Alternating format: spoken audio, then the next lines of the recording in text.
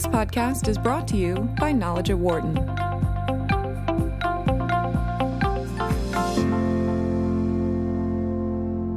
Hello, everybody. This is Mike Useem. I'm on the faculty here at the Wharton School, and welcome to a new series entitled, you've seen it, but I'm going to read it to you, Leadership in the Wake of COVID-19, What Enterprise Leaders Will Need to Survive and Prosper in the Years Ahead. That's our topic. That's your topic. We're all thinking about that today. And this is a product of a collaboration between the Wharton Leadership Annual Conference, the Center for Human Resources, and the Center for Leadership here at the Wharton School and Knowledge at Wharton. So welcome. Last time I looked, I think we've got more than 700 people tied in. We're going to interview our distinguished guest for about 10, maybe 12 minutes, and then throw it open to you to fire questions at us. Our guest is Sherry Balambegi. Sherry is the Chief Executive of PriceSmart. And just a couple of numbers about what Sherry is responsible for. PriceSmart is it's a Costco-like chain. It's got some 45 warehouse clubs, more than 9,000 employees, 3 million members across the Caribbean, Latin, and South America. So, Sherry, great to have you here with us today. I know you've been a little bit busy in the last few weeks. Thank you. It's a pleasure to be here, Michael. Sherry, let's go back a couple of months. I think near February, you were seeing the signs coming in, maybe ahead of some folks out there, that the coronavirus was coming to your region. And as we've talked before, you referred to it as a kind of incipient existential moment for you and your company. So if you wouldn't mind picking up in late February, walk us through those moments as you could see it coming, what you did. And I was particularly impressed with the fact that your top team, you asked to meet with you every day, except for Easter Sunday. So, Sherry, there it is. Thank you. Well, Michael, in February, we started hearing about the threat of the coronavirus and the pandemic.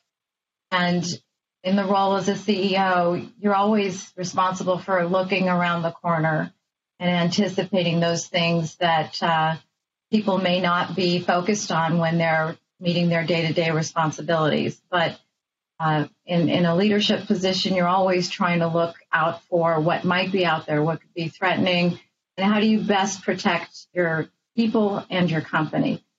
So when the pandemic, or I don't even think it was declared as a pandemic at that point, but when this virus started getting a lot of traction in the media, I made an effort to do a lot of reading on it, everything from following what was happening in Europe, starting with, and then China, seeing how the trend was moving and trying to decide whether or not this was something that was going to sooner or later become a challenge for us in the United States and in the regions where PriceSmart operates. We are in 13 different regions that you mentioned. And there was clearly a geographical march. And at that moment, I had decided that we as a company, given what I had known in the little more than a year that I had become the CEO, had to start thinking about what would we do, assuming that we were faced with the same threats. So the first thing that I recognized was that given the contagious nature of this illness and how highly contagious it was, the ability to protect our employees and off-site them was very important and allow for remote work. One of the challenges was, though, that I was also just beginning the efforts of getting our company to get a little bit more modern about its culture and its philosophy and its capabilities to remote work. This was not part of our culture. So in mid to late February, I assembled my leadership team and started what I called an action task force and asked for sort of a review that said, basically, if tomorrow you were told you can't come back into your office, tell me exactly what the impact would be on you and what would you need to be able to continue. And this was everything from, our CFO, the ability to transact, move money, pay bills and do buying, et cetera. So they went off and came back and realized that this was no small undertaking. And at some risk of being viewed as being a little bit of an alarmist at the time, I went ahead and made sure that every employee in our 2 states where we have our U.S. employees, about 1,000 of them are in San Diego and Miami, had the ability to work from home. And so the leadership of the company just kicked into action to make sure that we had the capabilities. One was ability to work remotely. Another was that each leadership member had to find an alter ego so that if something were to happen to them, who would be the person and identify that person to step in for them. And then the third was to basically, this came a little bit later. At the beginning, people were skeptical that we would need to make much of a change at all, that this was another influenza that was coming down the pike. We ordered all the equipment that was necessary, got everybody set up, and then by March, I think about early second week of March, I had everybody off-sited. Now, this is for a company that did not allow for remote working, in any meaningful way. So a lot of teaching happened before that, and a lot of education, not only about the technology, but about how to stay safe and the importance of self-quarantining and minimizing their exposure. So educating our employees about the health risks as well was really important, and convincing them that even though it hadn't hit our shores in any meaningful way yet, it was something that was likely a challenge we were going to have to contend with. So when we off-sited, everything changed about the way we worked with each other. We had a whole series of meetings that I had adopted when I had become the CEO and started making changes along the edges because, again, you don't want to come in and be too disruptive at once. We have a lot of great people in our company with decades of experience, and I was coming in as a new person. And it was an opportunity for me to basically step back from the way we were doing everything and the way we communicated with each other and say, if I were to look at what is the best way and the most effective way for us to communicate effectively and to get from addressing a problem to solving a problem in the shortest period of time, how would I have to do it? And I came to the conclusion that there's 16 people that covered the entire universe of the company.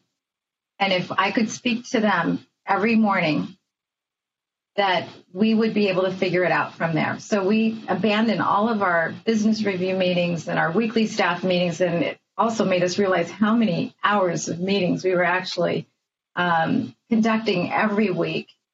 And we started this call, and it was really interesting because we did it all by life size. And the effectiveness of the communication and the cross-collaboration that just organically evolved as a result of this regular communication with all parts of the company. So we had a 360-degree view as a team of what each other was doing.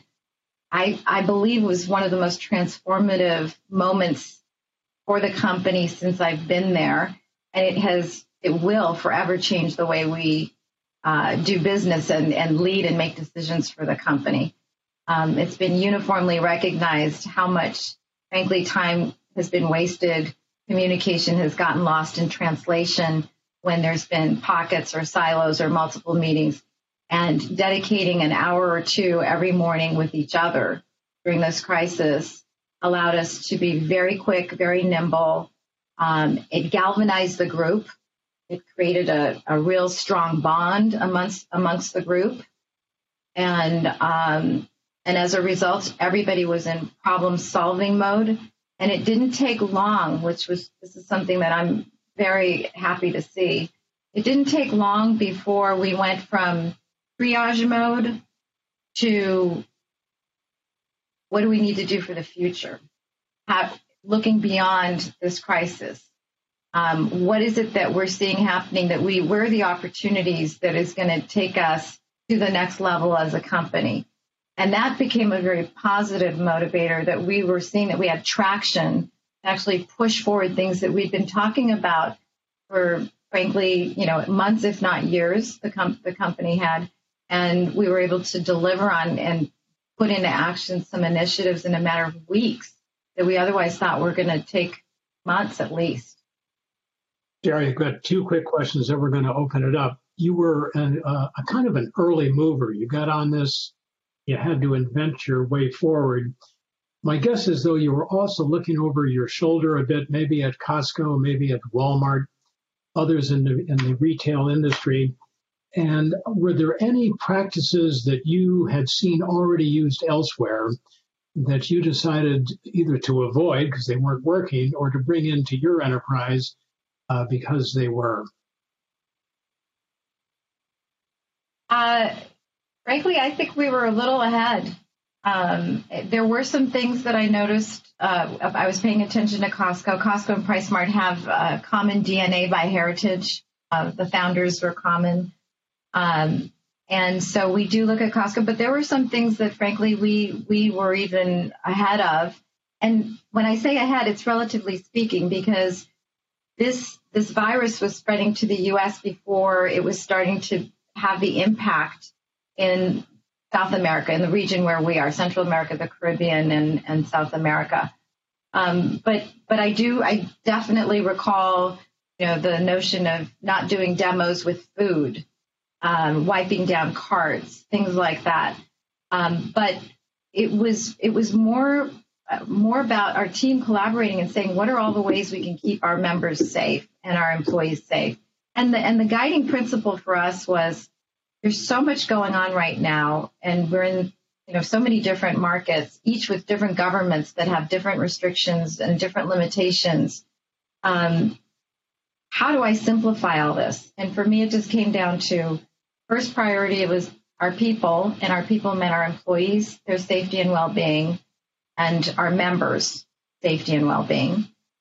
Making sure that we had the appropriate supply, the flow of goods to get to our members, and supply chain disruption, to avoid, mitigate any supply chain disruption as a result of the global pandemic. Ensuring that we were doing everything we could to meet the demands. That alone, that mandate allowed us to implement Click and Go and get online, something that had been in the works for years. And in a matter of weeks, we went live on that. And finally, making sure that, capital and cash flow and cash management was being closely monitored in light of the uncertainties. So,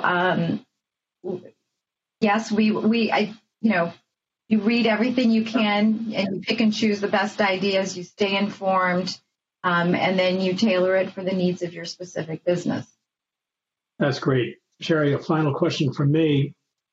As I mentioned at the outset, you had a history in the law. You were a litigator, you were an investment manager, you were a stockbroker. And looking to that past and then in more recent years, what in that experience in those several different areas, or what in the contact you may have had with mentors along the way, or I know you have a relationship with Costco going way back, what in those earlier years before this year helped you prepare to react early, to get on it and address the problem before it began to blow up in your face as COVID-19 arrived?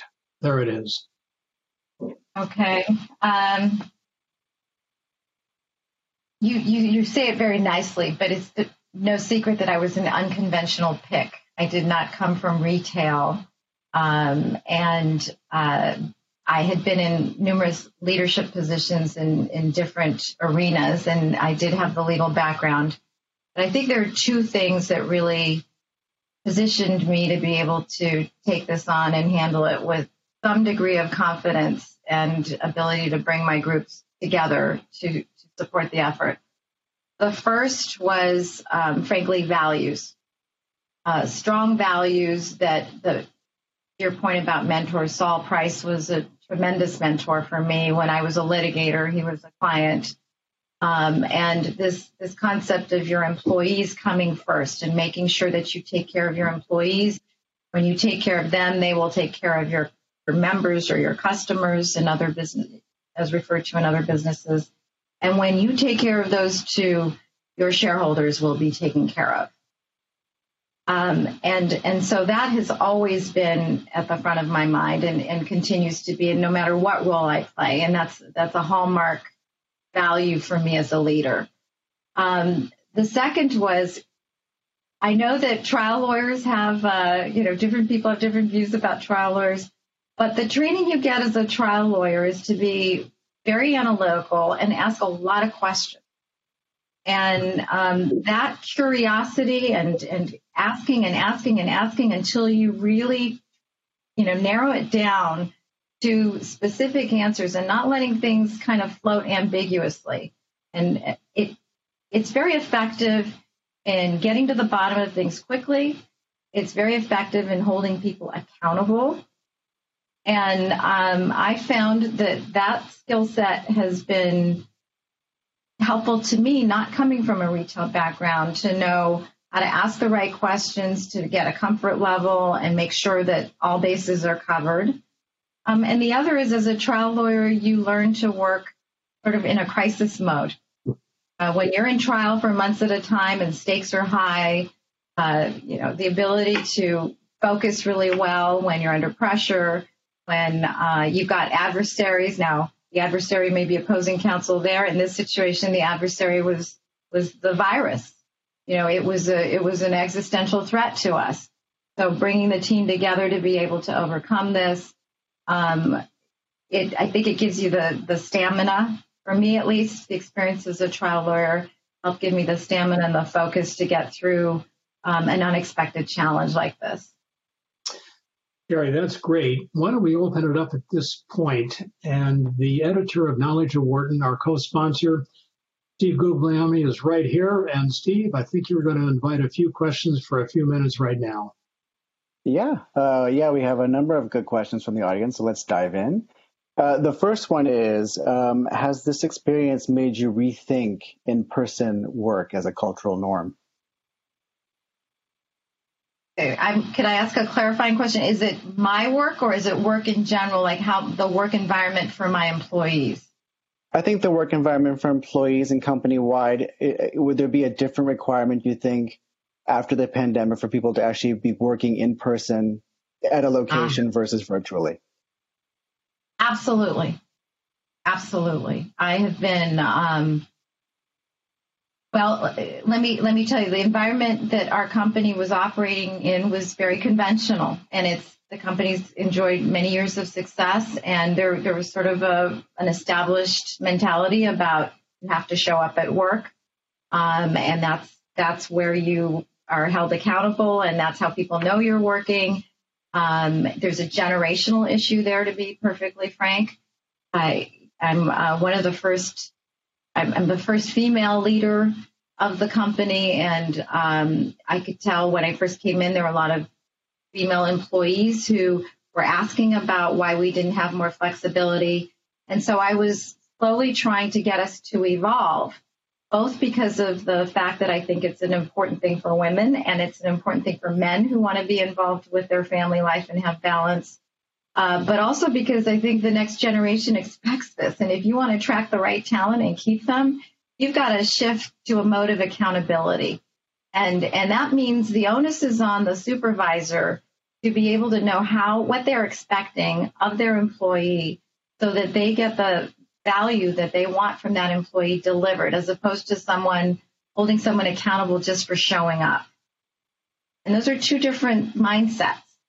So I thought that process was going to take a while to get us there, and it was going to be an incremental process, and I already had that in the works. Well, as Winston Churchill says, never let a good crisis go wasted. This necessity has allowed all of us to work remotely and see how effective we've become, and maybe some might argue more effective. Now, I'm not saying it's ideal to stay like this, don't get me wrong, but the fact that we're capable of doing it, we've proven we're capable of doing it, goes a really long way. And it will be used to be able to incorporate what I'm now calling our opening up of our business, which in and of itself is a whole nother phase. Just like the states are opening up and countries are opening up, we have to do what's right for our company too. And we're looking at everything from and we're first taking care of people who are most vulnerable, people who are older, have underlying health conditions, are pregnant. I've already announced that anyone who has school children, and frankly, I've decided through the end of summer, people will continue to work remotely. And then as we open this up, people who have underlying vulnerabilities will be able to stay home. Only if there's business necessity is that they'll be required to come in. But then in time, we're going to come up with rotating schedules that will incorporate social distancing, allow for outdoor meetings, new protocols. So we're going to transform our work environment, absolutely, and I think it's going to be for the better. Yeah, this next question is a sort of a bit more sort of nuts and bolts. How have you kept track of your staff and their well-being during this time? So in these morning meetings, I have our head of HR there. Everybody knows that, first of all, we made sure that people knew that if they were showing symptoms or if they were living with someone who was showing symptoms, that they should not come to work. This was even before we remote work. And for people on the front line, I have frontline employees in country, too, that had to be managed completely differently. That was unavoidable. The PPE that they required and the quarantining and the contact tracing and the mapping that we do there. Frankly, with 9,000 employees, we've only had up to 38 cases of confirmed diagnoses, and they're actually coming down in the 13 different markets where we operate. So we have, I'm sorry, I lost track of what you were asking. Let me go back to what you said. Well, basically, how did you keep track of how have you been keeping track of your employees? I guess productivity is one question, but also their well-being company-wide. It's sort of a waterfall approach. I keep track of my executive team.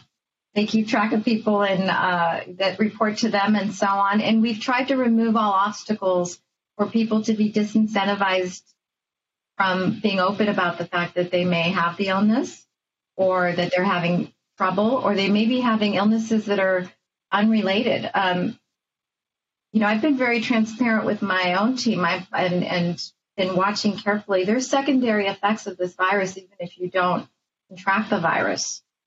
You're at home. You might be a young parent with young kids that you're having to homeschool. You've got a spouse who may have lost their job. You may be both working with kids. And I've been very open with the leadership teams to invite them to talk about it.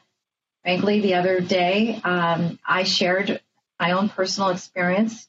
I think for years, especially as a female, there's been this sense of having to constantly show that you're 100% in control of everything. And you can be, but we're all still humans and things happen and life happens. And for example, my own father had a major health issue and I debated whether or not this is something I should share with the team. And I decided I wanted to because I wanted to make sure they knew that I'm aware that things happen at home. And whereas as a team, we need to be there to support each other. There are solutions for all of these things, but to not have to feel like you have to hide it because we'll only be stronger if we're working together. Right. But you demonstrated a lot of foresight in all of this. And I'm wondering, one of the questions from the audience is, has there been a significant change in your culture, company culture, as you've moved from being reactive to predictive? Have you seen that impact other areas of the company? Yes. I'm an avid reader. I read about anything that relates. Even I can make relationships out of so many different things that would apply to the company, to my people that I think would benefit them. I'm constantly sending out articles, information, and encouraging them to, when they find it relevant to their area of work, to share those outside materials. I think this has helped us become more external facing as a company, just by promoting a culture of being a student, a continual student. No matter how many years we've been doing what we've been doing, there's always good ideas. And I think people have found that to be stimulating and given them, one thing I've noticed is that people have been unshackled from the old way of doing things. And that's been invigorating. That's been one of the silver linings from all of this. is now there's a lot more discussion about new ideas and new ways of doing things. And it's much more of a group and collaborative dynamic. But it's because we've become more outward facing and taken information and best practices we've seen from elsewhere, as opposed to just looking back to, well, this is how we do things. This is how we've always done it. And we've done okay. We've done really well as a company. So why change anything? The attitude has become more like, and we can be better and we can do more. So we have time for about one more question before we have to wrap up. And that would be, what has this crisis taught you the most about leadership? Or another way of saying that would be sort of one audience member asks, what have you learned most about yourself in all of this as a leader? I think communication, being honest with your people, with all of your constituents, your employees, your members, your shareholders, in the case of a public company, being transparent, letting them know when you don't have the answer, creating an inviting environment for your team to suggest answers, to brainstorm together. I think if you are not completely authentic in what you're facing, whether it's excitement about opportunity or concern about an existential threat, you will not get the best thinking at the table. And something like this, you can't do alone. You have to bring the best out in your people. And when they feel that their views are being valued and you're being honest with them, they jump on board to help solve. And that's what our team has been doing. And I'm very, very impressed with what we've been able to accomplish in response to something completely unprecedented and unexpected for the company. So I would say authenticity and communication. Great. Thanks very much, Sherry. Now back to Mike. Steve and Sherry, thank you. I'm going to close this down now. Here's, Sherry, my, I think, 4-point summary of many points that you offered up. When it comes to existential risk, get on it. And you got on it early. Number two, we talked about it briefly, and that is, under the circumstance, having alter egos, other people who are ready to do your job. If heaven forbid you're taken out, it's not a huge element that we often think about, but in the world we're in, I thought that was such a good step to be ready for the worst and hope for the best. Number three, work is never going to be quite the same. We've learned a lot. We're going to readopt some things, but let's not go completely back to where we are. We've got some great ideas out of this. And then finally, your last minute or two here. Life is a learning journey, just to use that phrase, and learning about yourself. You've been at this for a while, but learning about yourself, even this year, you've said you've learned a lot about how you operate and how you should operate. So with that, I'm going to just remind people of our next guest, and then we're going to thank Sherry with a spontaneous round of applause. Next week, I think it's May 28th, we have a former member of Parliament. He served many years in the British Parliament and the Conservative Party. He became Minister of State for Energy and Climate Change, so he knows a lot about those terrains, and he's now in the House of Lords. So Lord Barker will be with us as our next person, Sherry. We've got several others following. Love to have everybody with us today. And with that, Sherry, I just want to thank you. Thank you, Steve. Thank you for all who've joined us, but in particular, Sherry, you're going to see my round of applause and hear the silent applause that is coming from our 700 people who've been listening. Thank you very much. Thank you very much for having me, and I look forward to watching the whole series. So thank you for all the work you're doing under these unusual circumstances. It is unusual. We'll get through it. Thank you, Sherry, very much. Goodbye, everybody. Bye-bye. For more insight from Knowledge at Wharton, please visit knowledge.wharton.upenn.edu.